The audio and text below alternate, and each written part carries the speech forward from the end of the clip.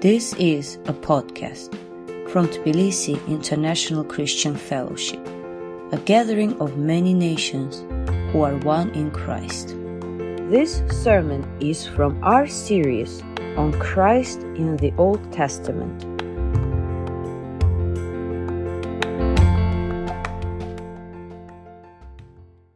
Our scripture reading today is taken from the book of Leviticus, chapter 16. The Lord spoke to Moses after the death of the two sons of Aaron, when they drew near before the Lord and died. And the Lord said to Moses, "Tell Aaron your brother not to come at any time into the holy place inside the veil, before the mercy seat that is on the ark, so that he may not die. For high we appear in the cloud over the mercy seat. But in this way, Aaron shall come into the holy place with a bull from the herd for a sin offering and a ram for a burnt offering. He shall put on the holy linen cloth and shall have the linen undergarment on his body. And he shall tie the linen sash around his waist and wear the linen turban. These are the holy garments. He shall bathe his body in water and then put them on. And he shall take from the congregation of the people of Israel 2 male goats for a sin offering and 1 ram for a burnt offering. Aaron shall offer the bull as a sin offering for himself, and shall make atonement for himself and for his house. Then he shall take the 2 goats and set them before the Lord at the entrance of the tent of meeting. And Aaron shall cast lots over the 2 goats, 1 lot for the Lord and the other for Azel. And Aaron shall present the goats on which the lot fell for the Lord and use it as a sin offering. But the goat on which the lot fell for Azazel shall be presented alive before the Lord to make atonement over it, that it may be sent away into the wilderness to Azazel. Aaron shall present the bull as a sin offering for himself, and shall make atonement for himself and for his house. He shall kill the bull as a sin offering for himself, and he shall take a censer full of coals of fire from the altar before the Lord, and 2 handfuls of sweet incense, beaten small. And he shall bring it inside the veil and put the incense on the fire before the Lord, that the cloud of incense may cover the mercy seat that is over the testimony, so that he does not die. And he shall take some of the blood of the bull and sprinkle it with his finger on the front of the mercy seat on the east side. And in front of the mercy seat, he shall sprinkle some of the blood with his finger 7 times. Then he shall kill the goat of the sin offering that is for the people and bring its blood inside the veil, and do with his blood as he did with the blood of the bull, sprinkling it over the mercy seat and in front of the mercy seat. Thus he shall make the atonement for the holy place, because of the uncleanness of the people of Israel, and because of their transgressions, all their sins. And so he shall do for the tent of meeting, which dwells with them in the midst of their uncleanness. No one may enter in the tent of meeting from the time he enters to make atonement in the holy place, until he comes out and has made atonement for himself and for his house and for all the assembly of Israel. Then he shall go out to the altar that is before the Lord and make atonement for it, and shall take some of the blood of the bull and some of the blood of the goat, and put it on the horns of the altar all around. And he shall sprinkle some of the blood on it with his finger 7 times, and cleanse it and consecrate it from the uncleanness of the people of Israel. And when he has made an end of atoning for the holy place and the tent of meeting and the altar, he shall present the live goat. And Aaron shall lay both his hands on the head of the live goat and confess over it all the iniquities of the people of Israel, and all their transgressions, all their sins. And he shall put them on the head of the goat, and send it away into the wilderness by the hand of a man who is in readiness. The goat shall bear all the iniquities on itself to a remote area, and he shall let the goat free in the wilderness. Then Aaron shall come into the tent of meeting and shall take half the linen garments that he put on when he went into the holy place, and shall leave them there. And he shall bathe his body in water in a holy place, and put on his garments, and come out afterwards, and offer his burnt offering and the burnt offering of the people, and make atonement for himself and for the people. And the fat of the sin offering he shall burn on the altar. And he will let the goats to Azazel shall wash his clothes, and bathe his body in water. And afterward he may come into the camp. And the bull for the sin offering, and the goat for the sin offering, whose blood was brought in to make atonement in the holy place, shall be carried outside the camp. Their skin and their flesh and their dung shall be burned up with fire. And he who burns them shall wash his clothes and bathe his body in water, and afterward he may come into the camp. And it shall be a statute to you forever, that in the 7th month, on the 10th day of the month, you shall afflict yourselves and shall do no work, either the native or the stranger who sojourns among you. For on this day shall atonement be made for you to cleanse you. You shall be clean before the Lord from all your sins. It is a Sabbath of solemn rest to you, and you shall afflict yourselves. It is a statute forever. And the prince who is anointed and consecrated as priest in his father's place shall make atonement, wearing the holy linen garments. It shall make atonement for the holy sanctuary. It shall make atonement for the tent of meeting and for the altar. And it shall make atonement for the priest and for all the people of the assembly. And this shall be a statute forever for you, that atonement may be made for the people of Israel once in the year because of all their sins. And Aaron did as the Lord commanded Moses. This is the word of the Lord. Thanks be to God. O God, who speaks, your law is perfect, reviving the soul. Your commandment is clear, enlightening the eyes. May your Spirit illumine this word, that our eyes may be opened and our souls revived. In Jesus' name we pray. Amen. Amen. You may be seated. And I almost feel like we should start today, as we continue in our series on Christ in the Old Testament, by just having a moment of silence for all the Bible reading plans that met their deaths in this book.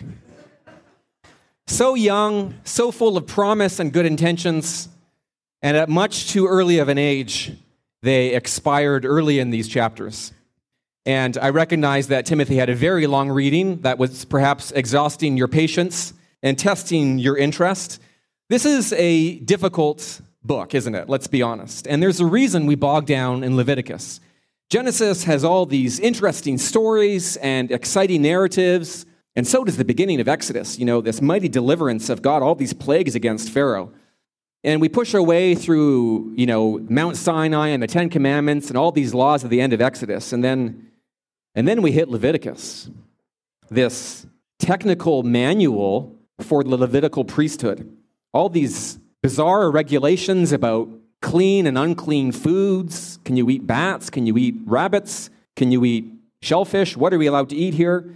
There's weird stuff about nocturnal emissions and menstrual cycles, how to deal with hair loss and skin discoloration, how to handle mold in your walls, mildew in your clothes, whether you're allowed to wear mixed fabrics or have different kinds of seeds in your field. And honestly, we struggle to feel the relevance and the immediacy of these words. But actually, Leviticus is about God's deep desire to dwell with his people, to be present among a people who have been made holy by the sacrificial work of God's appointed priest. And maybe to help ourselves this afternoon, we'll step back and take a look at just where Leviticus is placed in the Bible so we can understand its purpose and its importance. The first 5 books of the Bible are the 5 books of Moses. Sometimes the term Pentateuch is used, which is just Greek for 5 books. Genesis, Exodus, Leviticus, Numbers, and Deuteronomy. And these 5 books are the core of the Old Testament, the constitution of the people of Israel. And the other 34 books following are just reflecting and responding in different ways to the Torah, the instruction, these 5 books of Moses. And as the third of the 5 books, even though it's the smallest, Leviticus sits in the very center of the Pentateuch like the keystone holding the whole arch together. I want to mention that I'm indebted for any insights that may follow to Michael Morales in his book on Leviticus, Who Shall Ascend the Mountain of the Lord? Just a fantastic book of biblical theology. And he points out that in the Pentateuch, the first and the last of the 5 books, Genesis and Deuteronomy, are like the prologue and the epilogue. They share themes of the land and the descendants and the blessing. They kind of mirror each other. And the second and the 4th books, Exodus and Numbers, also reflect each other. Exodus is about Israel leaving Egypt, going towards Sinai. Numbers is about people leaving Sinai, going towards the promised land. The book of Exodus ends with all these chapters dealing with the construction of the tabernacle. And Numbers begins with all these chapters dealing with the dedication of the tabernacle. And it's all set up for this book Leviticus, which is about the tabernacle, the tent of meeting, God being with his people in the middle of the camp. And you have this sense, there's all these journeyings, there's the passage of years in these other books, but then as you hit Leviticus, time slows down. And there's this stillness in Leviticus. It's this static book as we revolve around the presence of God in the middle of the camp. The book of Exodus ends in a strange and disturbing way because the tabernacle's built, but then we're told that Moses is unable to enter the tabernacle, which is kind of a crisis because here God is supposed to meet with his people and he's prepared this place, and now their mediator, their intercessor, is not even able to go in. That's how Exodus ends. And then when we hit Numbers, we find at the very beginning there's Moses in the tabernacle before the presence of God. Clearly, something very significant has happened in the book in between, this keystone book of Leviticus. Here's Leviticus in the center, framed by the other 4 books. But there is even more concentric arrangements that happen. There are no less than 37 speeches of God in Leviticus. There's more direct speech by God in this book than any other book in the Bible. 37 speeches. There are 18 speeches, a central one, and then another 18 speeches. And the very central speech of this keystone book is Leviticus 16, which Timothy read for us. And so with painstaking literary artistry, the whole Pentateuch, these 5 long, detailed books, they've been constructed as a set of concentric circles, one upon the other, like those Russian nesting dolls, and you open and you open and you open, and the very center of them is the Day of Atonement, at the very heart of the life of Israel. But before we get into that chapter, I just want to give a very quick survey of the book of Leviticus. Leviticus is about the tabernacle, this tent that Israel was ordered to construct based on the pattern that God had revealed to Moses on the holy mountain. And actually, the tabernacle is a sort of mobile Mount Sinai, a way the people of God could carry the presence of God along with them when they left Horeb and traveled through the wilderness. It was the dwelling place of God on earth. God's presence, Israel would learn, is good, but it's also dangerous. It's like the sun. All life on earth derives its energy ultimately from the sun. But the sun is a consuming fire that will destroy anyone who gets too close. And God's presence is the same way, dangerous for Israel. And therefore, just like Mount Sinai, the tabernacle has all these layers of carefully defined and carefully guarded boundaries. This whole security system, not to protect God from Israel, but to protect Israel from God. And at the very center was the Holy of Holies, the inner sanctum, the most holy place. And there in that cubic room was the Ark of the Covenant, this chest that contained the law of God. And it was God's symbolic throne. And guarding that room was a curtain. And then there's the holy place.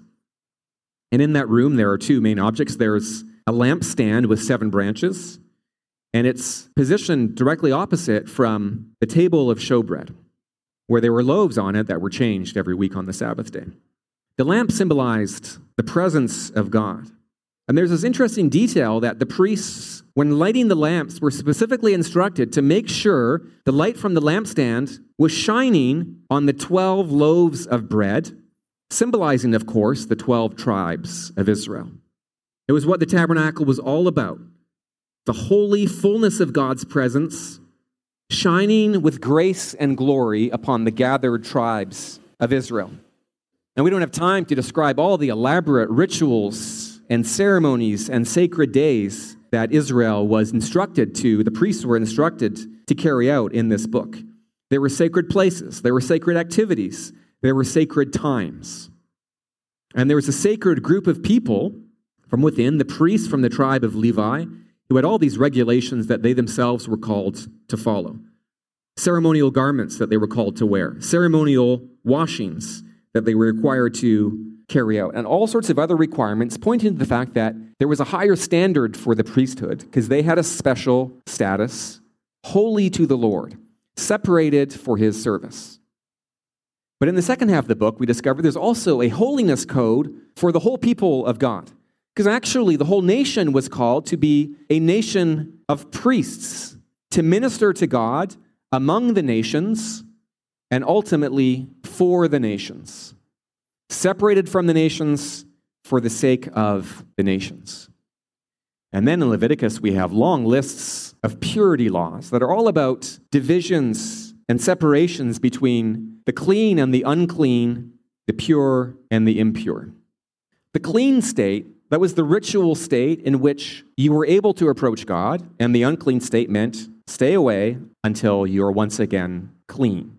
And these ritual codes of cleanliness and uncleanliness affected every area of life.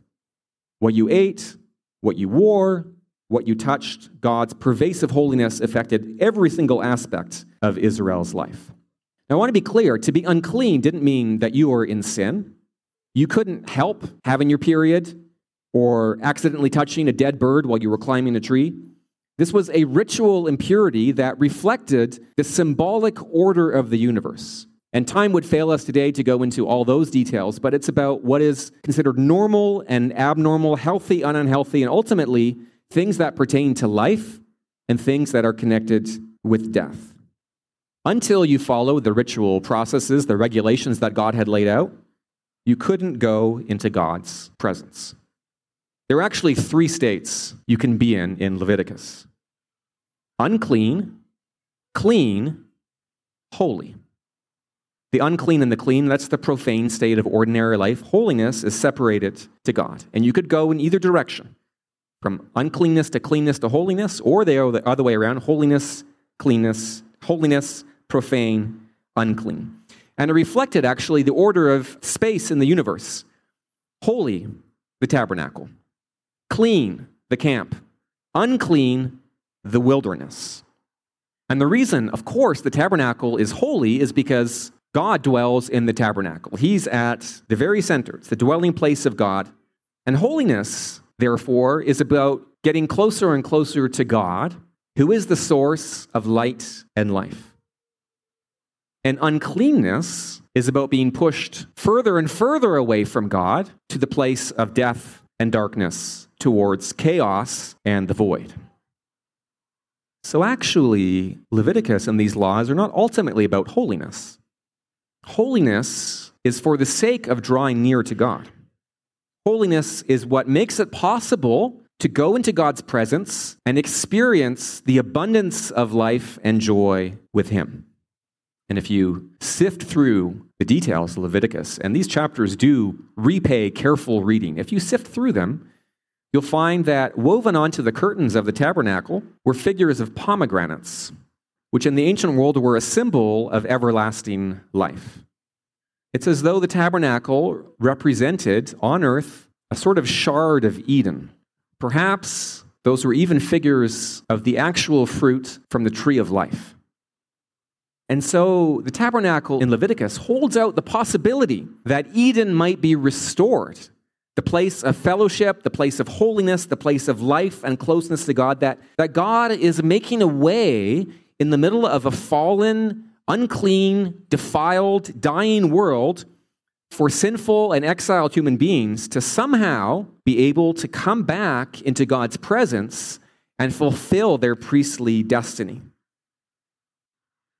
And in Leviticus, sacred time and sacred place converge towards the most sacred time of the year in the most sacred place when once a year the high priest alone would enter the Holy of Holies, the inner sanctum, to make atonement for the people. This day is the Sabbath of Sabbaths, the high feast of high feasts. And to this day, the Day of Atonement is the most high and holy day in the Jewish calendar. It actually occurred this week. It began on Tuesday evening, ended on Wednesday evening, Yom Kippur, the highest holiday in the Jewish faith. But this day began, the very first Day of Atonement began as a reaction to something terrible that had happened.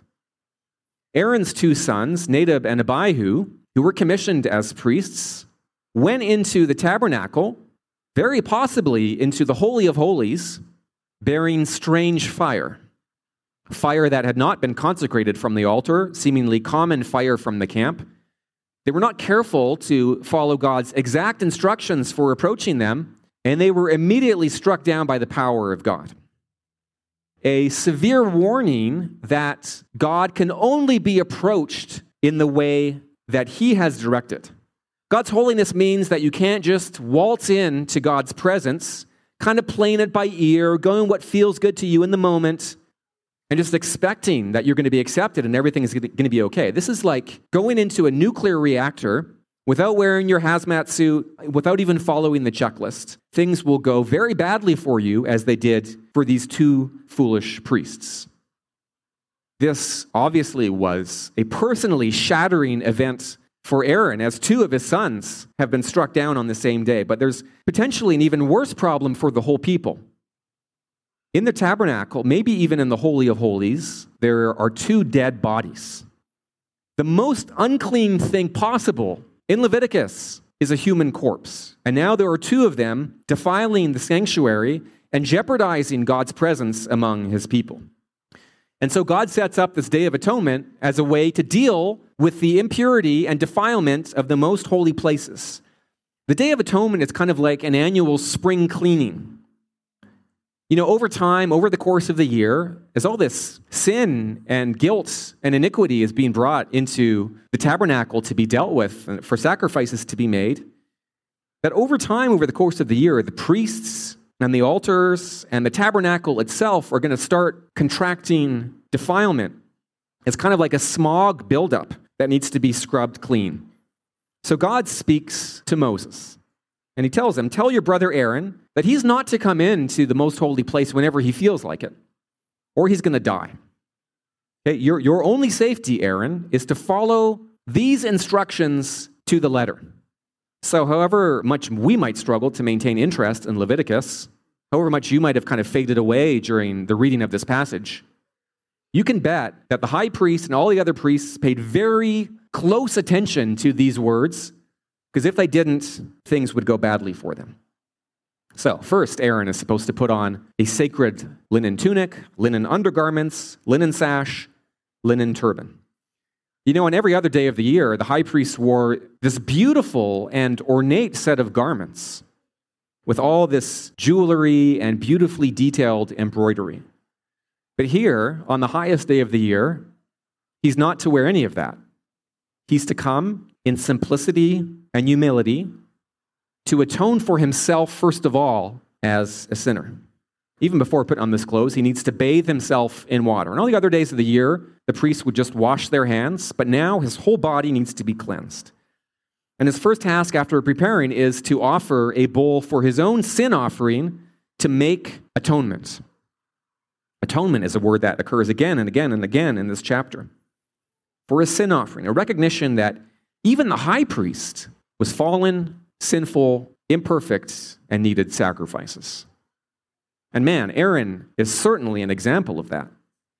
Even while Moses was on top of the mountain, God writing the 10 Commandments with his finger, Aaron's down below, leading the people in constructing the golden calf. an event which he later tries to explain away to a wrathful Moses as well. We just threw our jewels into the fire, our jewelry, and out came this calf. And the lamest excuse in the Bible. Aaron is a sinful, defiled high priest who needs atonement. Atonement, this word means to ransom or deliver by a substitute. The animal dies in my place. It represented the Israelites, the high priest's own life. It was a way of dealing with his sin so that he could come before God, so the relationship could be restored. The English word atonement is quite beautiful, actually, because the word atone is a combination of at one. I know this sounds like one of those corny preacher things that can't possibly be true. Look it up in the Oxford English Dictionary. It's true. Atonement at one. It was a way of bringing together God and the people through sacrifice. And atonement represented the balancing of God's justice and God's mercy, so that sin could be named and confronted and exposed in its evil and then destroyed so that people could live before God. He was to find 2 male goats. And according to later rabbinic tradition, these goats were meant to be identical looking goats. Same height, same color, same everything. They were like 2 sides of the same coin. They were linked together in the Day of Atonement like Siamese twins. They're going to symbolize 2 aspects of a single offering. We'll get to that in a minute. So Aaron would, or the high priest after him, would slaughter the bull for himself and his own household, that is, the rest of the priesthood. And then, with what I can only imagine as great trepidation, Aaron would take a censer of burning coals from the altar, and then he would add 2 handfuls of finely ground incense to create a cloud of smoke before going into the curtain, into the most sacred, the most dangerous, and the most deadly zone of all, to the Holy of Holies. The point of the incense, the point of this cloud of smoke, was to conceal the atonement cover, the gold lid over the ark, so that Aaron couldn't see it. Otherwise, he might die. The mercy seat, the atonement cover, symbolized the throne of God. And over it were 2 cherubim with overshadowing wings. And so Aaron was actually going into the holy place blind. It was just filled with smoke. He couldn't see what was going on. He was taking this bull's blood and sprinkling it towards the atonement cover that he knew was there in the mist somewhere, but he couldn't even see. Sprinkling, notice, not touching, but blindly flinging the blood from his fingertips toward the unseen throne of God. And then he would slaughter the first of the 2 goats that had been chosen by God by lot for the sin offering, and then he'd go back behind the curtain a second time, flinging the goat's blood against the mercy seat. And then sprinkling his way, as it were, from the inside out. He does the same thing for the tent of meeting, which sits among the uncleanness of the people, and the altar in the courtyard. Aaron's sins have been atoned for. The people's sins have been atoned for. The sanctuary has been cleansed, but now the second half of the ceremony begins. Because now the live goat is brought forward, the symbolic twin of the one that had been sacrificed. And in contrast to the mysterious ritual that went on in the inner sanctum, which none of the people could see, and even the high priest couldn't even really see what he was doing, what happens here occurs in the presence of the whole nation. And we can imagine gathering around, watching this ceremony happen in hushed silence.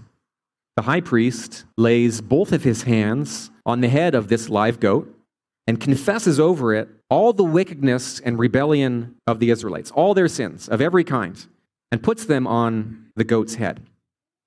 It's the ritual transfer of the nation's sin onto the head of an innocent victim. And notice that he's supposed to put his hands on first before he starts confessing. Because if he starts confessing before connecting with the animal, he's going to be the one who takes on the unbearable weight of the nation's sin. And there's this sense in this ritual that sin kind of takes on an existence of its own.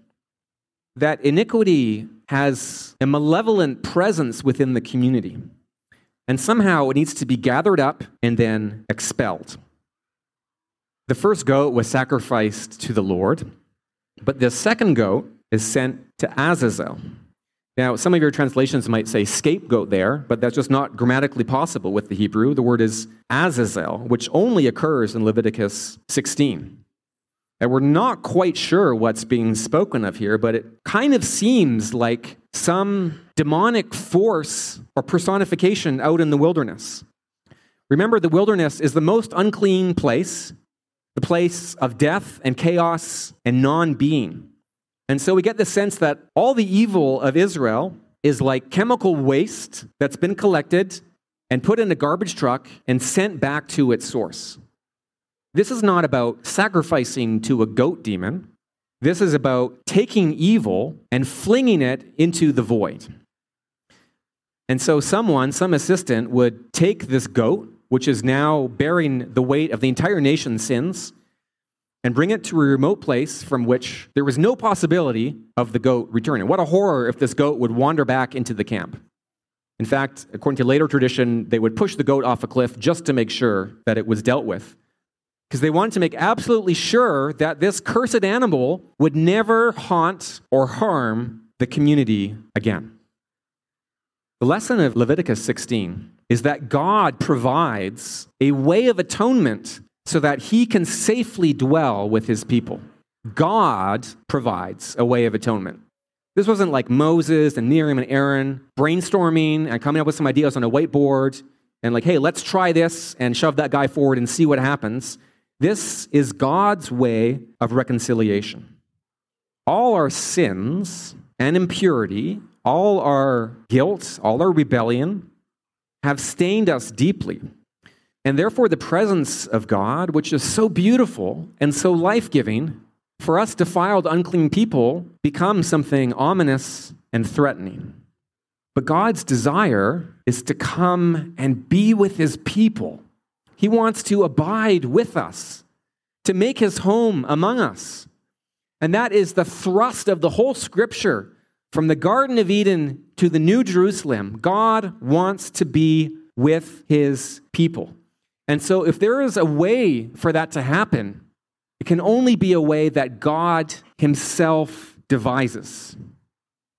And to come in any other way is to risk the same fate that met Nadab and Abihu, who offended God by bringing strange fire and were themselves consumed. The good news, the reason we were singing and celebrating so joyfully earlier is that Christ has made a way. He is the way. He is God's way. And Jesus provides the glorious reality, the wonderful substance that the Day of Atonement was always pointing towards. Because after all, as the book of Hebrews asks, how could the blood of bulls and goats possibly take away human sin?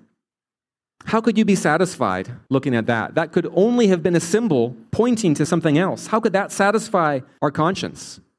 And how could we possibly trust the work of a high priest who was sinful himself and needed atonement? A priest who would one day die, revealing he too was under God's judgment and need to be replaced. Clearly, this whole elaborate sacrificial system is a kind of placeholder for someone, for something far greater and more glorious, and above all, permanent and effective. I love this chapter because even though it's long and detailed, it's no less than 4 types of Christ, 4 things that point towards Jesus. Jesus, of course, is the great high priest who endangers his own life to make atonement for the people. He's the one chosen by God, set apart and anointed for God's service. And notice, the high priest is told to be completely alone in the tabernacle while all this is going on. There's no priests, there's no Levites, there's no helpers, there's no assistants while the heart of the ceremony is happening. And notice how after the rituals are complete, he puts back on his holy high priestly garments, wearing the ephod with the 12 stones, the 12 jewels that represented the tribes of Israel. The whole point of the high priest is that he stands in the place of the people. He is there for their sake.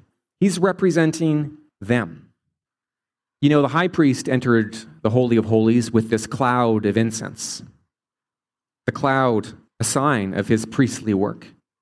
Jesus bore his sacrifice into heaven with the clouds, taking his place on the mercy seat that Aaron wasn't even allowed to look at or touch.